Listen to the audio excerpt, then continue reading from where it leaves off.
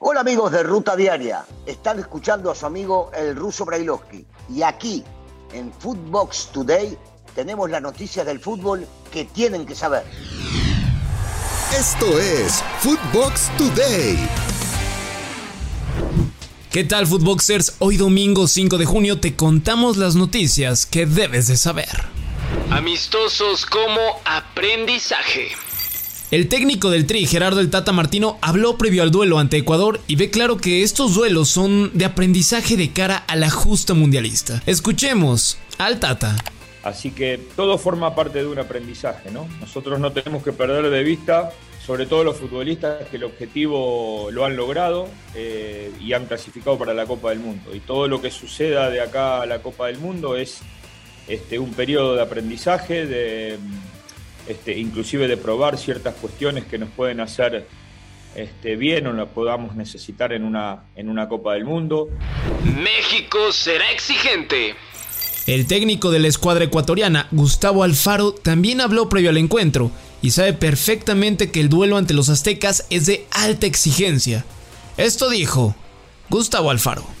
La verdad, para nosotros es una evaluación muy importante que vamos a tener mañana, porque entendemos que México nos va a exigir otra demanda de cosas distintas a las que nos exigió Nigeria. Nigeria nos exigió una demanda física y de intensidad diferente. México es un equipo que controla muy bien la pelota, que tiene triangulaciones muy buenas, que tiene rotaciones, capacidades individuales.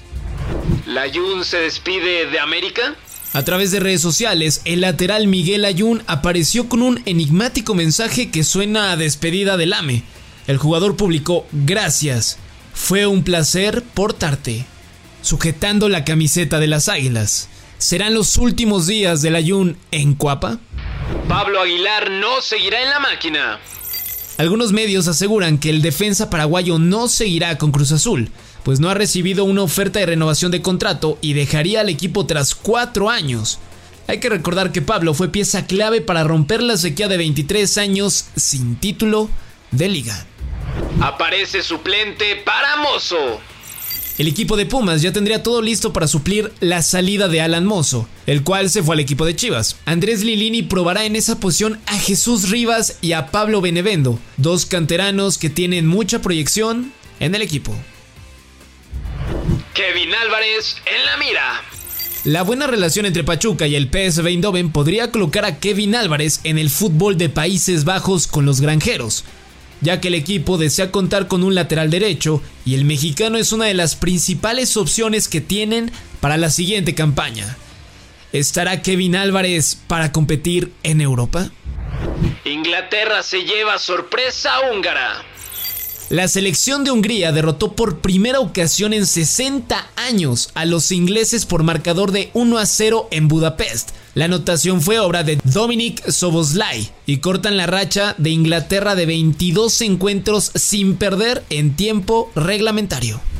El Barça espera a Gavi. La directiva culé espera que la negociación con Gavi tenga buenos frutos y el canterano renueve contrato lo antes posible.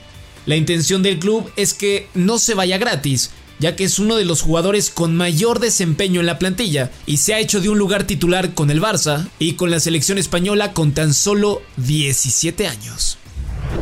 Mourinho al PSG. En las últimas horas, el nombre de Josep Mourinho ha sido puesto en la órbita del PSG como un posible técnico de cara a la siguiente temporada y suplir de esta forma a Mauricio Pochettino. Mou viene de hacer historia y se coronó con la Conference League con el equipo de la Roma. ¿The Special One podría tener un reencuentro con Lionel Messi? El Apache dice adiós al fútbol. La leyenda argentina Carlos Tévez confirmó su retiro del fútbol a la edad de 38 años. Recordemos que jugó para el Manchester United, City, Corinthians, entre otros. Su último club fue el de sus amores, el Boca Juniors. Escuchemos a Tévez. Lo llamo a la tarde de Adrián, le digo: mira, no voy a jugar más, me retiro, no quiero jugar más. No, huevo, pensalo, que esto, bro, tomate mañana. No pienso mañana. Lo llamo a Riquelme a la noche y le digo: mañana necesito el club para hacer la conferencia, no juego más. Y bueno, después vino lo que vino, no jugué más.